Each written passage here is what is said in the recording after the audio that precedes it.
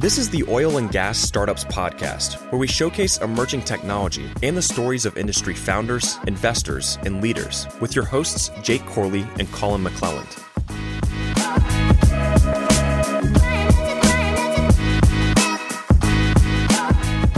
What's going on, Wildcatters? Welcome back to another episode of the Oil and Gas Startups Podcast.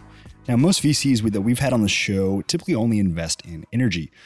Our buddy Mark Friday from Cathexis Ventures joins us on the show this week to talk about how they have deep energy roots, investing in energy startups, as well as a lot of the off-the-wall stuff that they're interested in as well. So it's the first time recording in our new studio. We really enjoyed it. We got really burnt out on doing a remote, if I'm being honest. It's just not quite the same. So back to the fun in-person stuff. Before we get into this episode, let's take 2 minutes and jump into our TPH Energy Insight of the week.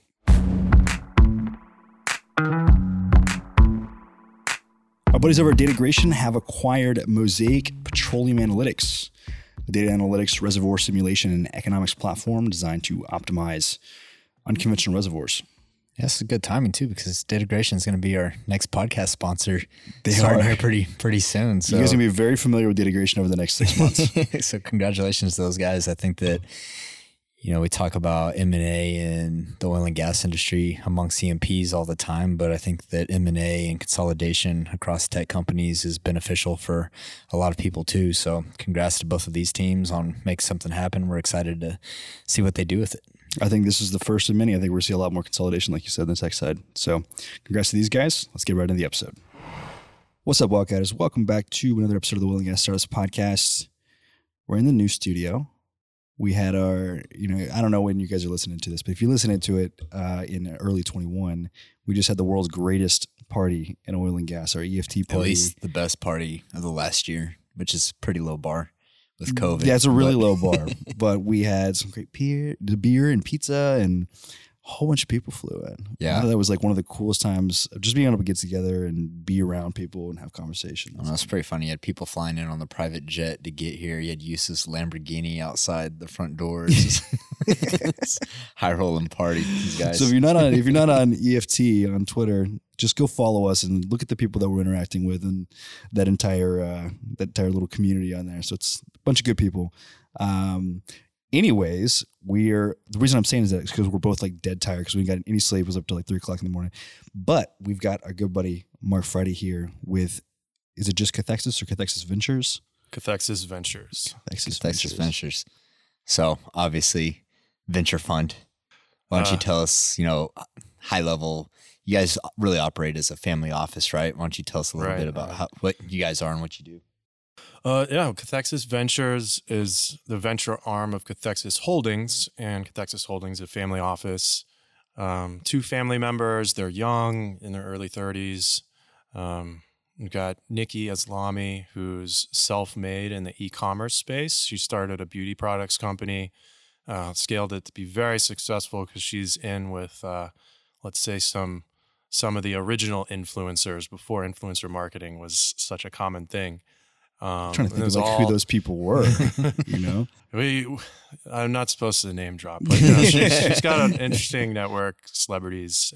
It's pretty phenomenal. And then she did all that before she met William. William comes from a successful family in real estate and energy markets, and being a pretty young guy, he looked to diversify into various other things. So we do private equity. We do some real estate that's a little bit different than buying land just for mineral rights, a little bit of other real estate because there's many kinds. And then more recently, venture capital.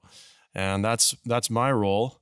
So all day, every day, I'm talking to seed stage companies, really early stage businesses. Maybe it's one person, usually a couple of founders. Maybe they've got some employees, but they're very early businesses. And it's a lot of fun because we can talk to pretty much anybody who's at that stage. We're sector agnostic, we're geography agnostic. We are based in Houston. We have an office in Houston, but we've always thought, like, why not just look at any entrepreneur that can get in front of us and look at them as an individual, look at their team, look at their company, and like, who cares what city they're in? If we're able to be in front of them and get pitched by them, we don't want to turn anybody away just because they're in the wrong zip code or they're the wrong, type of founder or something like that, Yeah, I've always thought it's super goofy to open-minded. have a thesis to where it's, you have it geofenced by geography, because you'd be pretty ignorant to think that, all the best ideas and founders are coming from, and people can make the argument for Silicon Valley, which is a fair argument. But with the way the world is today, especially with COVID, a lot of things are starting to become a lot more distributed. You have founders dispersing all over the United States, all over the world. And you have people raising capital from, like you had a call here in the office right before we recorded the podcast. I don't know where that founder was, but I doubt he was in Houston. But you guys are able to hop on a video call. He can demo his product, and it doesn't matter where he's at in the world. Why don't you tell us a little bit about that right now, with how things have been during COVID? I think you told me the other day, we had a dinner the other night, and I think you told me that you guys have been making a lot of placements just off of Zoom calls.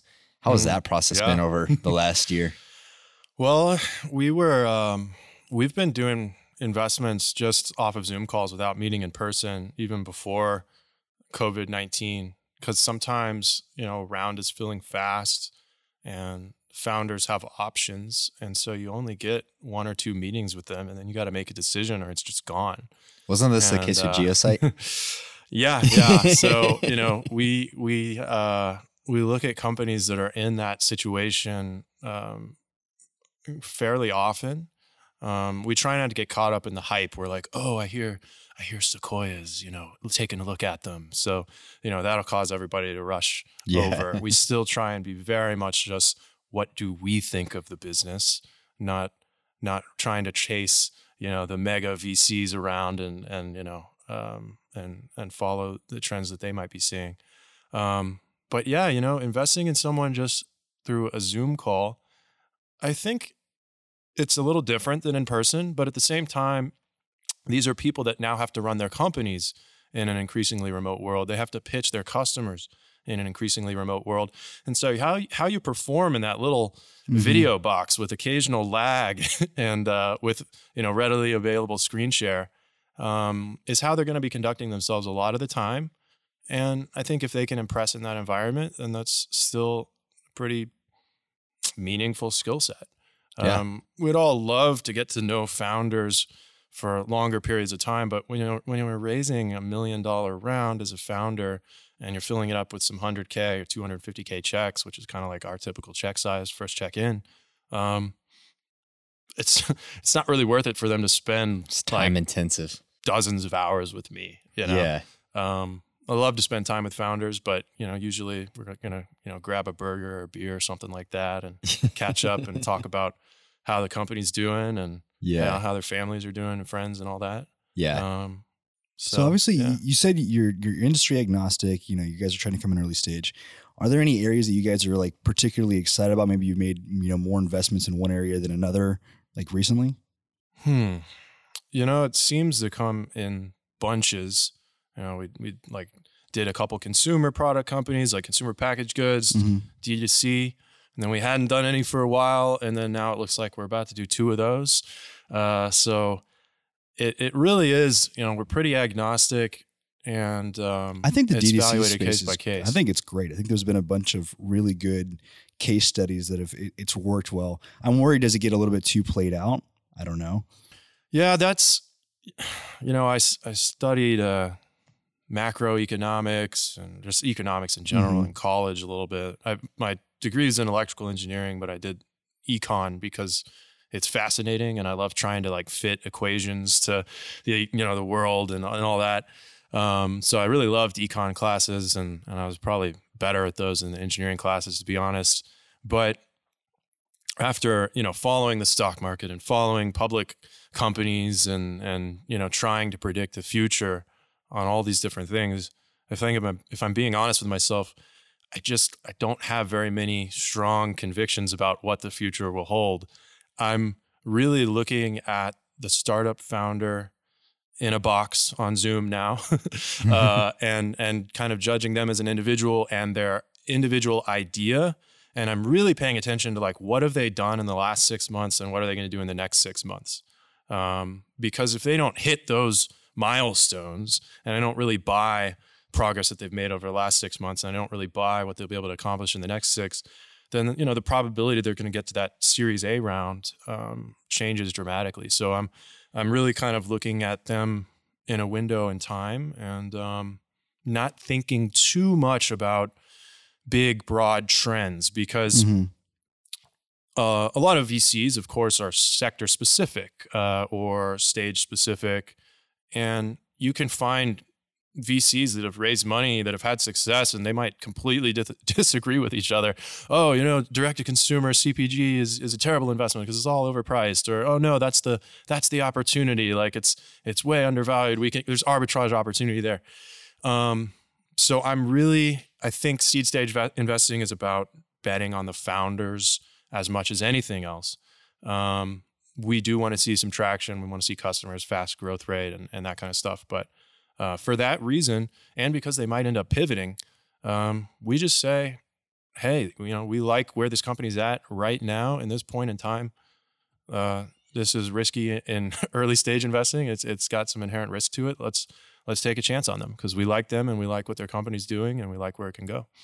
Yeah, it's interesting in the direct to consumer space, because I saw someone tweet the other day that there actually hasn't been that many unicorns in the DTC space. I think like 30, which I think you can build great brands and companies with that model. But when you guys look at, and I know this from experience raising capital for Digital Wildcatters, but really, if you're looking at like a company like Digital Wildcatters, which is a pure play media company that doesn't necessarily fit a VC model, maybe doesn't have the scale and the growth trajectory doesn't match what a VC is looking for. Do you take that into consideration? And you're looking at, industry agnostic. So how do you kind of toggle in between that when you're looking at a DTC company? I think you guys have invested in some type of spandex type company, right? Shapewear, Honeylove. So there's Skims, which is like Kardashians. My wife's got some of those, man. Those things look good. Let me tell you. Well, I mean, Honeylove is great. So there's some differences to these products, and I know more about shapewear today than I ever thought I would.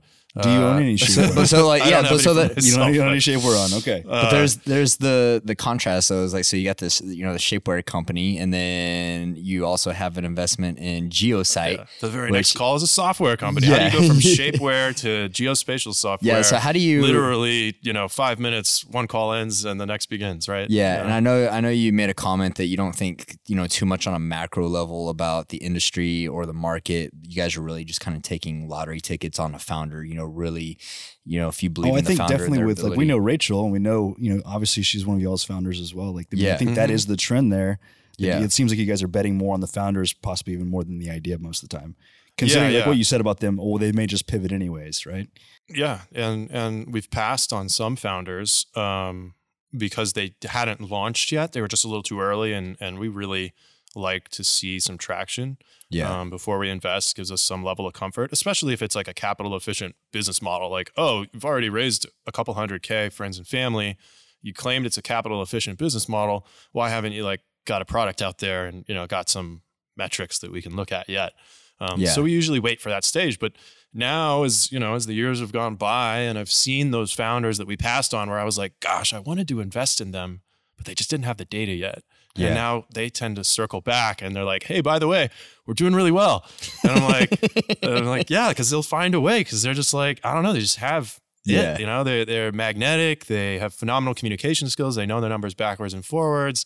It's like a checklist of 1,000 little things that, it's kind of cliche to run through what they all are. And you don't have to check every box, but you should check most of them. And you just talk to a lot of companies and move quickly when you have to.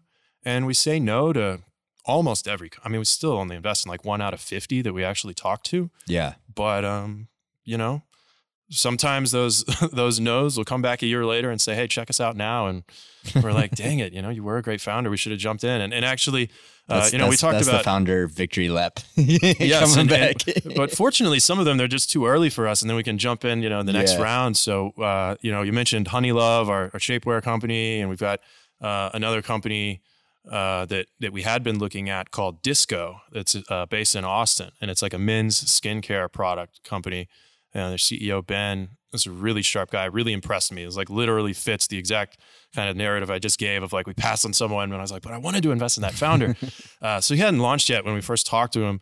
And now, lo and behold, let's just say their month-over-month growth rate is pretty eye-poppingly good, and their margins are awesome, and there's like all their little metrics of what a CPG company, what you would want to see are just fantastic. So they're going to have no problem raising money, and no problem scaling this year. So we're very excited about that, and we just committed to invest in them yesterday. Technically, I guess today, but we gave them the verbal yesterday. Yeah, nice. So it's so it happens. You guys are based out of Houston. Heavy VC hub of the world. Yeah, Houston, Texas. Yeah, heavy background and influence internally from Cathexis. I think there is it's Cathexis Oil and Gas, right? Like that is one Cathexis Oil and Gas. And then Cathexis Holdings, and we just like I mentioned earlier, private equity, real estate. We got a lot of involvements in a lot of things, and then Nikki and her background. You can bet we have some involvement on the consumer side. Absolutely. As well. Yeah. So, I think we've mentioned Geosite, and if you're listening to this and you're not familiar with Geosite, Rachel was on just a few weeks ago. She's been on the podcast twice. Really cool platform that's being used both in oil and gas and in military and Department of Defense applications. You guys have one more company that's in oil and gas, correct? Yeah. So Valideer. Yeah, we found both of them through Y Combinator. Yeah, Valideer's been talking to us. Yeah, we were talking. We're talking about it. Yeah, we're actually gonna have him on the show soon. We might do some work with him as well. Yeah. Oh, sweet. Well, they didn't know that. that was another one. We first saw them. They were a little too early for us, and then word got around town. Some other family offices and investors had spent just a little bit more time and talked to some of Valideer's customers, and all of that was rave reviews. And so we circled back and instead had to, reach out to them and say, hey, please let us send you around. Or we're like, we're those idiots who you talked to 6 months ago who said no. Remember us? And they were kind enough to, let us still jump in. But yeah, they're doing really well. That's awesome. And we should have some great news out of Geosite soon too. So awesome. Yeah. I mean, both of them are excited for what 2021 may hold. And I think, Valideer's based in Canada and Geosite's based in the Bay Area. But as they scale, they're going to be adding people in Houston. And that's kind of been my whole thing about Houston VC. Like, how do we get this going? Yeah. Well, in my opinion, the best way to get Houston VC going or Houston startup ecosystem going is to build bridges to other cities. Yeah. Because we have a massive customer base here. What we just don't have is an early adopter culture, right? The big incumbent players in oil and gas sector haven't really needed to embrace technology as much, and now they probably will a little bit more. The medical sector is now being disrupted. I mean, everything's getting disrupted by all this software. Software is eating the world, and maybe they've been just a little bit slower on the uptake, but we've got massive customers here. I think that's what TMCX, Texas Medical Center Accelerator, has done such a good job of. That's why they have an accelerator that is now, everybody really respects that. And that's because they offer access to customers that are based in Houston. And it's that access to these big customers that people will move bodies for and be local for. Everything else is just kind of like, well, we'd love to get the startup ecosystem going, but like, it's going to be hard to win the battles with other cities that have just, decades of head start. So why even try? Let's embrace what we've got as a resource. And we've got a massive economy with huge customers here, Fortune 100, Fortune 500, right? Yeah. Let's do that. Do you feel like there's like a lack of like maybe leadership in the Houston VC community to actually take the initiative and get people? I just feel like there's a lot of VCs here and nobody talks. At least that's my kind of impression. Are there like events that you guys go to and like mingle and hang out? Is it like a community, or is it literally just, hey, we're all in the same city, but there's not really a community around that? Because I feel like that's kind of important to the bigger mission, really, in my eyes, of making Houston a tech hub. And I think it's possible. And I think we have all the right pieces. I just think they're all over the city and they're not really talking or connecting. Yeah, I think Houston has quite a sprawl, Yeah. People don't, people who may be listening, from other states or cities. Houston is very spread out. We got a lot of land. All the cities in Texas are blessed with a lot of land to keep expanding out into. But that means that you don't get people under the same roof as often as you might like. Startups can be dotted throughout the city. And so there's not just like some little part of town that has, kind of a micro tech ecosystem going. The VCs in Houston, a lot of them focus on, since they're looking to lead rounds usually and take board seats and so forth, they've got to compete then with VCs across the country. They're more so like looking Series A and stuff like that. And if you've got to compete for those kinds of companies, I think at that point, it kind of does make sense to focus more on what's in your backyard. And, if we were writing multi-million-dollar checks into all these companies, we would probably take more than a couple hours talking to them. We would invest in fewer companies, and we would want them to be closer by, probably. But the way we do it is a little different. We invest smaller checks into more companies, and we just churn through companies probably quite a bit faster. We talk to a lot. But so I can understand their strategy. It's, geographic based. They're looking at companies that are in Houston or in Texas, and most of the VCs in Texas will say like, well, we only invest in Texas companies. Maybe, we'll look at like Oklahoma and Louisiana a little bit. But it's very like regional driven. And hey, some of them, they're on their, second, third, fourth fund. So they got to be doing something right. But for us, when I was first starting off and I was like, well, I want to talk to like 1,000 CEOs a year, over the phone or in person or however, spend an hour with 1,000 CEOs, every year. I started off in Houston, and I like pretty quickly, I was like, I'm running out of companies to talk to. There's dozens that you can talk to, but like there's only so many that are at a stage where we like might be close to considering investment. So how do you typically source them? I mean, are you just the place? You just Googling them, or are they like inbound? Or well, there's accelerators and incubators, and so they bundle them together nicely. And you can like, if you're an investor and you just want to, I mean, it's not that hard. It's just kind of like a little bit of legwork, a little bit of hustle. Like you just call them and you're like, hey, I know it's not demo day yet, but I want to talk to all your companies. Some accelerators are a little bit more exclusive, like Y Combinator, where we found, Rachel with Geosite and all that. Valideer also went through Y Combinator, although we found them just a little bit after YC. And, so for YC, it's a little bit of a guarded list of like who's in the program and that kind of stuff. But I applied to YC once, my first startup. Yeah. It's tough it's like harder to get into YC than Harvard, just on like a percentage, basis. It's a very exclusive thing, but hey, they've, Airbnb, Dropbox, DoorDash, Stripe, we can just keep going down to like 10 billion plus valuation companies. One of them comes out like every batch pretty much. And you don't know which one is going to be. We were lucky enough to grab one of them. Our very first YC that we went to. It's one of the fastest unicorns. And so that was cool. Yeah, that's awesome. You're like, wow, this is a decent start. Like this is easy. Well, we found a couple that also, went to zero, but that's seed stage investing. That's why you want to invest in a good number of companies and kind of, distribute that risk. But yeah, like how does deal flow come in? People will kind of cold outreach now that we've got a website, not the greatest website in the world, but at least it tells them like, hey, message me on LinkedIn. Cause it's LinkedIn is just the best. It's like the best tool. So they'll message me on LinkedIn, and then I can like kind of check out their profile and their website and see if like it's worth it for a meeting. And then people will send me stuff. So like the real way that we generate deal flow, and this is why we decided to do like small checks in more companies and just meet with as many as possible, is like, I'm sitting down in Houston. I don't have a background in VC. It's like day one on the job, and I'm like charged with getting like venture investing going at Cathexis. And I'm like, okay, well, who's going to send me good deals? Nobody. Nobody. So what can I do? I need to go just meet with as many companies as I can possibly handle.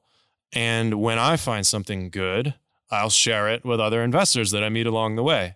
And then some of those other investors will reciprocate and others won't, because some people want to play it close to the vest. And I totally get that too. But at the seed stage where Refocus, it's usually a round that's filled with a good number of investors. You know, it's pretty collaborative. Mm-hmm. Oh, let's get so-and-so to jump in because, you know, they'll be strategic on this thing, or they might be able to write a big check in the next round. So, you know, those seed stage rounds, you can get into a good number of interesting ones, and it's just so collaborative that, like, just by going and meeting with all these companies, you're generating deal flow for other people, and they reciprocate and bring it back to you. And so it just kind of snowballs from there. So that's kind of what we've been doing. And so some people send us some stuff, for things in the Bay Area. I usually need to just go direct. I need to go meet with those companies myself, because why would someone send, you know, Bay Area deals to a random guy in Houston that they haven't heard of before when they know their friends that have been doing this for 20 years. Yeah. So I just need to go meet with those founders directly. And Y Combinator's a very good way to do that. It's, you know, there's tons of people that look at Y Combinator companies. There's very few that are willing or able to move fast enough to invest in them around the demo day time frame. Yeah. And it's, I mean, I think pretty much 99% of the people in Texas who do VC investing, like, they hear Y Combinator and they roll their eyes. Mm-hmm. And that's an area where I disagree with them, obviously, since, like, quite a big percentage of our investments are in Y Combinator companies. It is possible, if you go directly to the companies, to talk to some really interesting founders. This episode is brought to you by Well Database. Now, 1 year ago, Well Database released their Light plan, meaning free data for everyone. Since then, they've added over 2,000 new users in 2020 and have quickly become the go-to data provider for people needing quick and affordable access to data. Now, once again, they're going where the competition can't by releasing their new enterprise plan. So here's a quick rundown on that. As an enterprise customer, you'll have unlimited access to their entire data set through their portal, their API integration, and cloud databases hosted on AWS, Azure, and Snowflake. So you basically get the data however you need it. People who've switched to Well Database Enterprise have saved 50% on average, and in times like these, that adds up. You know what that means? That means more people in jobs, which is exactly what we want to see. So go check the guys over at Well Database out at welldatabase.com and tell them we sent you. So, you know, you brought up a good point, kind of creating these bridges between cities, between Houston, you know, whether it's Austin, San Francisco, you know, cities up in Canada, you know, Montreal, wherever it is. And I think that's a really good point. You know, a lot of people talk about why has the ecosystem not been cultivated in Houston. I think there's several different reasons. One, I think it's because you don't have the liquidity waterfalls that Silicon Valley has, where, you know, you have billion-dollar IPOs, and, you know, you made trickles down to the you made 100 millionaires, and they're starting to place checks, and so you don't really have that. Like, the wealth that's here in Houston is traditionally more old school money, and they're not making early stage seed investments, right? So I think that that's one reason that it's hard to get startups off the ground here.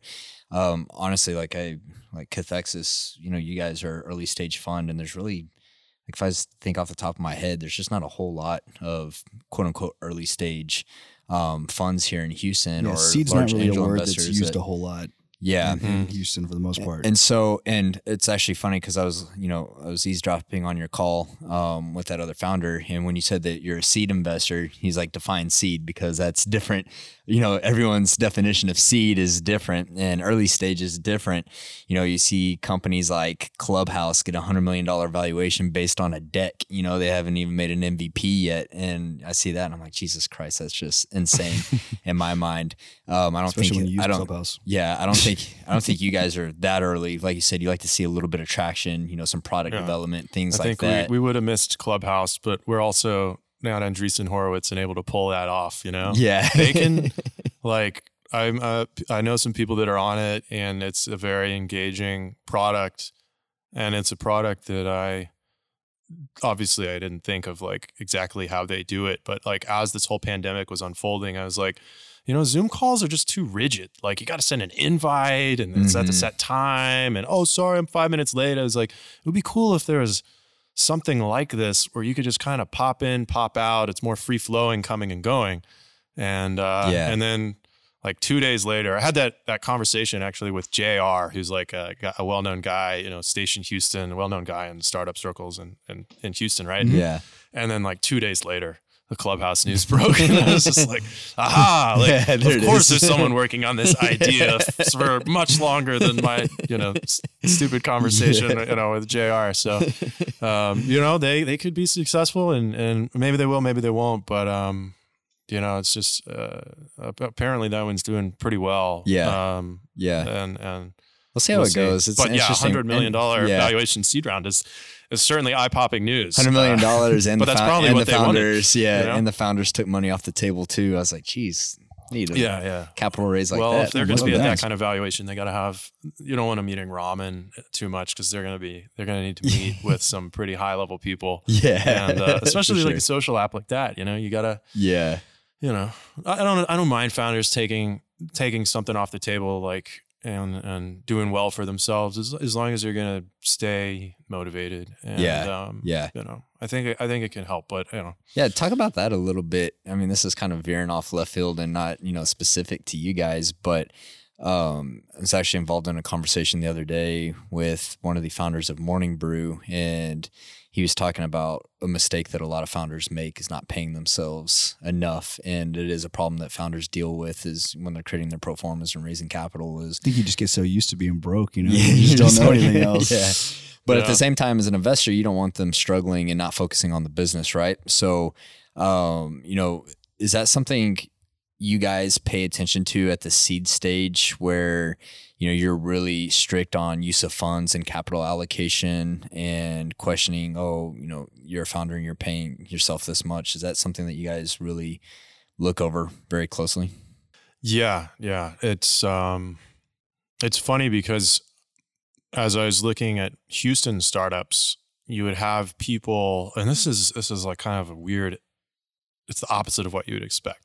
We're looking at Houston startups, and there's some like PhD brilliant people that are leaving the oil and gas industry and taking this enormous risk to go start a startup, but they're raising capital, and in their pro forma, in their financial projections, it shows that they're going to pay themselves $150K, $200K, maybe $250K a year. And I get it that it's risky to do a startup, but it's less risky if you're using invested capital to pay yourself $250K a year salary. And then you go to look at some San Francisco startups, and the cost of living is like twice that of Houston in the Bay Area. And they're paying themselves $60K a year. And it goes back to your point earlier, like a lot of the reason why there aren't as many startups in places like Houston or, Jacksonville, Florida, or name some random city, is because we don't have that success story that people know by 1 or 2 degrees of separation. You're not like, oh yeah, so-and-so, they did that startup and now they have tens of millions of dollars, and so do all their friends that started it with them. Like everyone in the Bay Area knows a bunch of people like that. Yeah. So they're willing to take this risk, and failure is acceptable there. Starting a startup is not something crazy that everyone would like roll their eyes at. It's just what people do. And it's kind of like you're foregoing, there's say it's a 1 in 3 chance that your startup will work out and you'll make some money on it.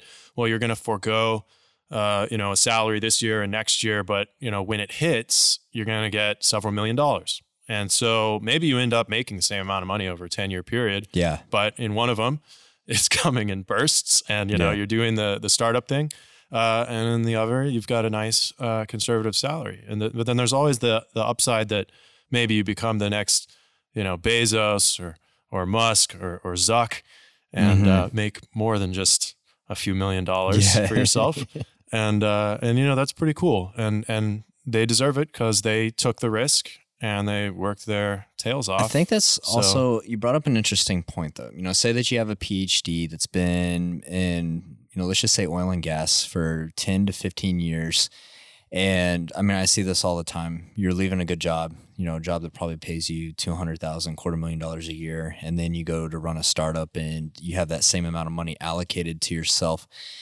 And also in a city like Houston, not to cut you off, but just to add on to, like Houston is like the founder persona on average is different than what you would see in the Bay Area. Yeah, that's what I was about to say, because the age is so much younger. Yeah, so you have, maybe young, mid 20-year-olds out in the Bay Area, just hacking away, building startups. In enterprise software, those aren't usually the cats that are building the best products, right? It's someone that has 10 to 15 years of domain expertise, understands an industry and the problems that it deals with. Probably has 3 to 5 kids. Yeah, he probably has 3 to 5 kids. But it really does it suppresses innovation because it is such a huge risk for them to, leave their salary and to go take that chance in doing something. We know this, as well as anyone. So that's kind of an interesting dynamic that I didn't think about before. We're hypersensitive to that conversation when raising capital. It's like, hey, we need enough to put food on the table for our family, but also, it's enough to survive and nothing more. We're looking for our payout, someday. So I think that founders need to be cognizant of that,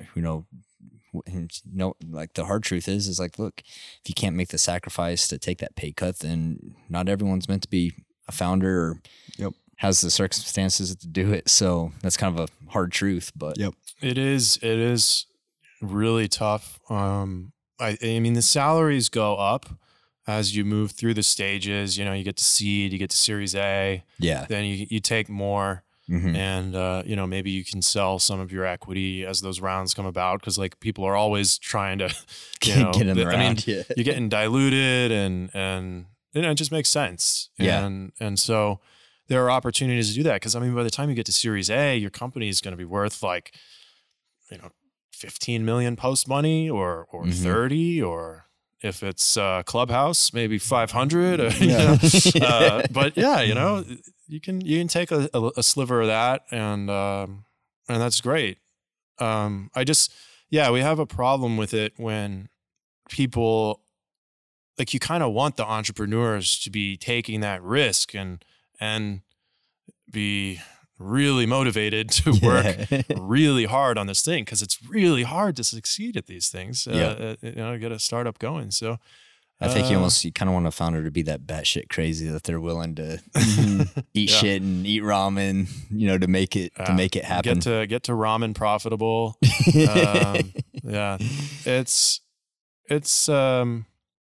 It's something where it's definitely, we look at it as a negative if they're paying themselves too much, when it's like literally it's like their seed round. Yeah. And they're just like, sorry. It's just like, and you can, I don't know, at least in my experience looking at a few thousand startups in those Excel spreadsheets, like when they're wanting to pay themselves that much, then I don't know, in my experience, they have more trouble raising the money. And and they are like, oh, well, if you want the best management team with 20 years of experience, blah, blah, blah, then that costs money. Well, a counter argument to that is like, I don't necessarily know if people that have been in large corporations for decades are the best people to start a startup, because when you're in a large corporation, you're interacting with and working with dozens of people. When you're at a startup, it's like you and like 2 or 3 other people. Like, oh, I have to do everything myself. Like it's different. You have to have accountability, because this is actually, when we were hiring at our last company, I was picking off engineers from the major corporations, and some of them were blunt. They're like, look, man, I've got a pretty good gig here. Like, they don't care if I do anything. Like, it just kind of coast, make good money. And you come over to a startup, you're a 4 or 5 person team, and you got to pull your weight plus some. Mm-hmm. So that's always something to look forward to when building teams. It's tough. I think maybe the most important thing that a founder really does, if you're putting it into one word, is recruit. Mm-hmm. You got to recruit investors, true, but like you really got to recruit and inspire. But what are the really skills you need? People. What are the skills you need to inspire? It's really, it's selling, isn't it? You have to sell people on your idea. You have to sell your family on your idea that you're not batshit crazy at Thanksgiving. My family still doesn't know what I fucking do. they completely don't understand it, But then also being able to sell the product. I think everything's really distilled honestly down to like storytelling and your ability to persuade somebody to do something or feel a certain way. It's so true. When I, mentioned like, what is a good founder that we might want to invest earlier? Like, if I'm on the call, and these are 30 to 60 minute calls quite often, usually 60 minutes. If I'm ever like kind of bored and like reaching for my phone, like, oh, I wonder if I got an email, or like, when I'm at multiple monitors, like I have my email right there on the other screen. If I'm like glancing over at that, it's not a good sign, They should be a great storyteller. They should be very captivating when you speak to them. But then the crazy thing about these founders is, and why they're so much more impressive than I will ever be, even the ones we pass on, by the way. If we've passed on you, I'm sorry. You're still better than I am. Like, not only are they captivating storytellers, great communicators, but then they have highly technical skill set as well. They're like, oh yeah, and I studied, engineering at MIT or whatever. I'm just like, oh, cool. Yeah. And you're better at speaking than I am. Like, these people are out there, and we want to find them and fund them, and that's what's just so amazing about it, yeah, but you're absolutely right. Like, they gotta be great storytellers, like captivating, but they need to do that and be able to execute. And that means they're going to be recruiting really talented people to come and work for them. They're probably going to have to sell to and close their initial customers, unless they can build a product that's so good that it like sells itself, and like Facebook or something like that. Yeah, it's so much about just having that great storytelling ability and great communication skills. But we really like technical founders, I'll say. I mean, even in our, so we have a, as you guys probably know, since we've like eaten steak and stuff together, I'm not a vegan, but we have a vegan cheese company called Sparrow. That's really cool. It's one of our consumer investments, and the CEO, Phaedra, she is like Rachel if she came on the podcast or something, you'd be like, wow, this is a very impressive person. Yeah. So Phaedra, she did, I think at Cornell, she got her degree in like biosciences and computer science, and then crazy. And then maybe she also went to Harvard. I can't remember. I don't know, but Ivy League, just easily through that, and then like worked at Facebook, and but then she always had like food allergies, so she created this vegan cheese product. But she had the foresight to, rather than use like cashews and almonds, she uses sunflower seeds for it. And she has some patents on some of these processes that she does to make her product. But the thing about sunflower seeds and why we invested is that they grow like they're like a weed, right? Mm-hmm. They grow like a weed. That means they grow super fast. They don't require much water, and they're incredibly inexpensive compared to cashews and almonds. So not only are they better for the environment than cashews and almonds, that's great. That's going to help market the product, but they cost way less. So she can literally, once she's at a little bit more scale, even right now, if she wanted to, she could drop her price, and her competitors in the vegan cheese space on the shelf cannot drop their price to follow her and match her, or they would be selling at a loss. Yeah. And so we're like, well, if vegan cheese is going to be a thing, we want to bet on the one that has some defensible tech around a lower feedstock price, and also some pretty unique packaging and marketing and stuff. Yeah. There's a lot of reasons, why we invest in her, but like, yeah, that's super she's just like, she's captivating to listen to. She recruited some great people, a great team. And yeah, vegan cheese is great and all. Technical founder. Are you guys going in on esports at all? What's really good is just regular cheese. Yeah, regular cheese is good. Too much. I'm trying. See, now it's 2021. I'm like, all right, have less regular cheese. Although I just tried that new Papa John's stuffed crust pizza while watching the college football national championship. Is it good? Oh, it's so good, but not. Man, you don't feel so good. You're not afterwards. on Twitter, are you? Are you on Twitter? No, I'm not. I'm not on any social media except for LinkedIn. Actually, I had beef with Little Caesars last week, so I just talk to people about their little companies all day. It's awesome. Sorry, we should have gone Papa John's. Well, I had some beef with Little Caesars last week on Twitter. And so we didn't get Little Caesars for the party last night. Ended up actually going to Domino's, but maybe next time we'll get the Papa John's stuffed crust. So petty. Love stuffed crust. It's good. It is, man. It's I just like cheese, like you said. So, before we wrap this up, if people are listening, obviously our audience is predominantly oil and gas. And so we covered everything today from shapewear to vegan cheese to GIS, software. Yeah, we should probably talk about things that are more relevant to this. No, this is great. This is off. Yeah, this is great. This is off the wall. But if people are listening, what's the process if they have an oil and gas startup and they're looking for early stage capital, or if they have another idea outside of oil and gas that they want to pursue, when's the right time for them to reach out to Cathexis? I mean, should they start getting on your radar as soon as possible and just starting conversations? Should they wait until they have a product made? Should they wait until they have a customer? What's your answer to that? Well, like I said earlier, like very early on, like I don't have firm beliefs on like macroeconomic perspective, but when it comes to like seed stage founders and their business models, I do have some perspectives that help me kind of filter some things out. So if you're a first-time founder, the sad reality is not all business models are open to you. You need a more capital efficient business model because as a first-time founder, it's going to be more difficult to raise capital. Mm-hmm. So I can't, if I went out and was a first-time founder, I can't go out and pitch SpaceX's business model. Like, hey, I'm going to build rockets and we're going to re-land them. And I only need to raise a few $100 million to make this happen. I mean, even Elon had to use a lot of his own money for that. Yeah. And really cool that he did and succeeded at it. We need more Elons in the world. Yeah. Thank you, Elon, for doing all that you do. Have you met Elon? I have not, but I'm trying to get Elon to buy the Houston Texans because I think it would solve a lot of issues right now. If y'all follow Houston sports, that would reinvigorate the franchise. Potentially could. He's moved to Texas. I mean, come on. He needs to become an NFL owner. If you end up at a party with an invite, I just don't take Elon as much of an NFL guy.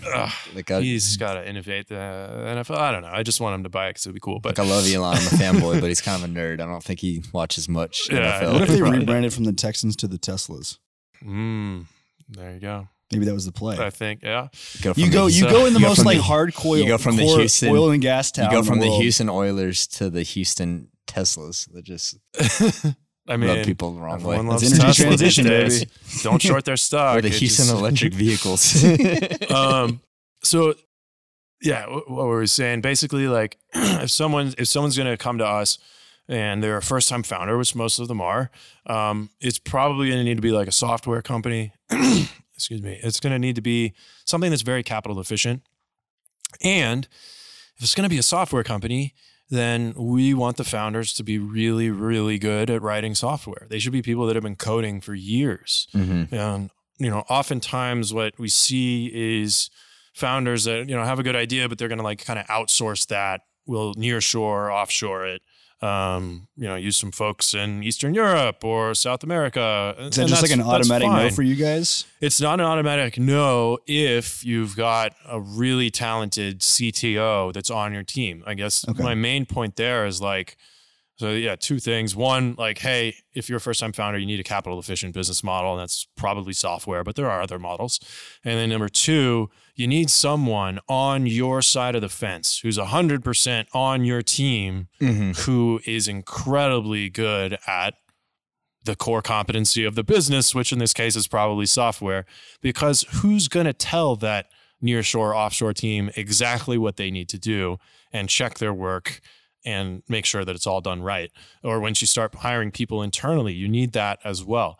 There are some business models that don't necessarily require, extremely talented software engineers, but those are hard to find because like even if you gain some traction and even if you do well through year 1 and year 2, you have to continue to innovate at such a rapid pace that other people can't catch up to you. Your technical talent is your defensibility a lot of the time. Mm-hmm. So that's what's so tough about a place like Houston is that oftentimes, it's people that don't want to take too much risk. And so, okay, if we're going to do this, I want us to raise a bunch of money and I want a decent salary before I'll take the plunge. And then, most of our ideas involve like hardware or something that's pretty capital intensive. And then, if we're doing a software company, I don't actually have that much experience in software, but we're going to hire those people. Don't worry about it. Mm-hmm. And, for that reason, we've passed on a lot of things in the Houston area. I think there's some interesting things there, though. Like for us, we've developed a tech product. Jake and I aren't technical founders. But with the advancements of no code, we were able to build an MVP without being technical, using bubble.io, built something that's like, we could probably launch it and get, I don't know what the threshold is. There's a lot of big companies that are using it, like commercial products. I don't know what the threshold is, for how many users you could have on it before you start to worry about breaking it. But then, have you heard of a company, Umbrage, here in Houston? No. So they're a full-on design and dev shop backed by the Rice brothers, and they were former Chaotic Moon, Hypergiant, and anyways, they're based here in Houston. But there's some really successful oil and gas companies, tech companies. I'm not going to mention them on the podcast, but Umbrage has built 100% of their products. And so you are seeing like some of these design shops like that are able to, they work in line with the companies. And so the companies understand the business model around the technology, but they're not actually developing the product.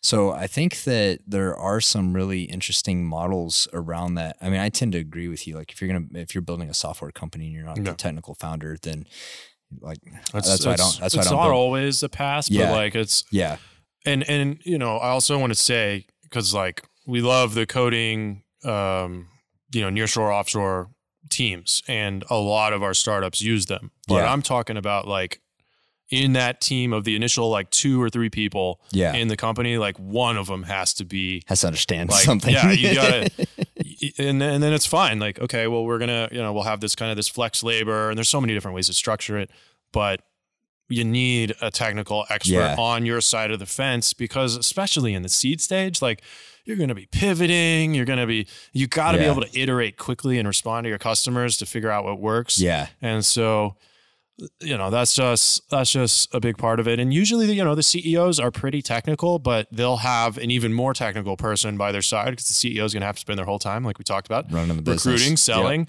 doing those kinds of things, raising money. Absolutely. Hopefully pretty quickly. But hopefully they don't have to talk to guys like us too long. That's why we've been fortunate to get like a pretty good reputation, like within Y Combinator, because we don't string people out. We always want to avoid that. Yeah. I've made the mistake of doing it a few times where like I thought something was a really, really interesting idea, and I was trying to find a way to make it work. Yeah. There was like a beauty product type company, but it was like more like a hardware platform play on beauty products. And I thought it was a really interesting idea, but it was just kind of missing something. We couldn't figure out how to get the idea off the ground. And I spent all this time with the founder, working on it with her, like, or just kind of brainstorming on it, even, but and we just couldn't quite figure it out. And then she was pretty upset when I was like, look, I don't think we can invest in this. And I felt horrible, because she was of the opinion that I kind of, used all this time and nothing really came out of it. And I was like, well, I don't want to do that again. I don't want to, for being a nice guy, man. Yeah. but I really like, I don't want to, say what the company is, but like, I really think there's an interesting idea there. It's just, I don't have the time or the brains or the talent to like figure out that perfect little fix for what's going to make it work. Yeah. But hopefully she will, and hopefully, and then, hey, she'll be one of those people that circles back 6 months later and she's like, aha, see, look at how we're doing. Omar Friday, what's up? So I'm perfectly fine with that. Don't be afraid to come back around and tell me how good you're doing, because I want to know when I screwed up. It's a learning lesson for you, right? Yeah. So if we have people that are listening and they want to get a hold of you, they want to pitch you, they can find you on LinkedIn. Is that the best place to find you? Yeah, LinkedIn is a good place. Always, connect or just direct message me on there. And then if you go to our website, you'll see that it directs you to LinkedIn. Go to the website. Yeah. Go to Mark Friday's That's LinkedIn. really the best place. Cool. Yeah, just Mark Friday on LinkedIn, some guy who works for Cathexis and has a picture. I need to get a new picture because I'm wearing a suit in that one. And now I never wear suits anymore, which is also... This is why it's good to be in VC. Yeah. Like, the suits are just too hard to go to the dry cleaners over and over again. Keep preaching, man. I've been on my suit rants here lately. So, all right, dude. Well, thanks for coming on the show, man. It's super interesting. I'm glad we finally got you on. Guys, if you want to reach out to him, we'll put a link to his LinkedIn in the show notes. If you're listening, leave us a 5-star review on Apple, Spotify. Wherever you find podcasts these days. Wherever you listen to podcasts. Well, thanks for having me, guys. Yep. Cool, man. Absolutely, man.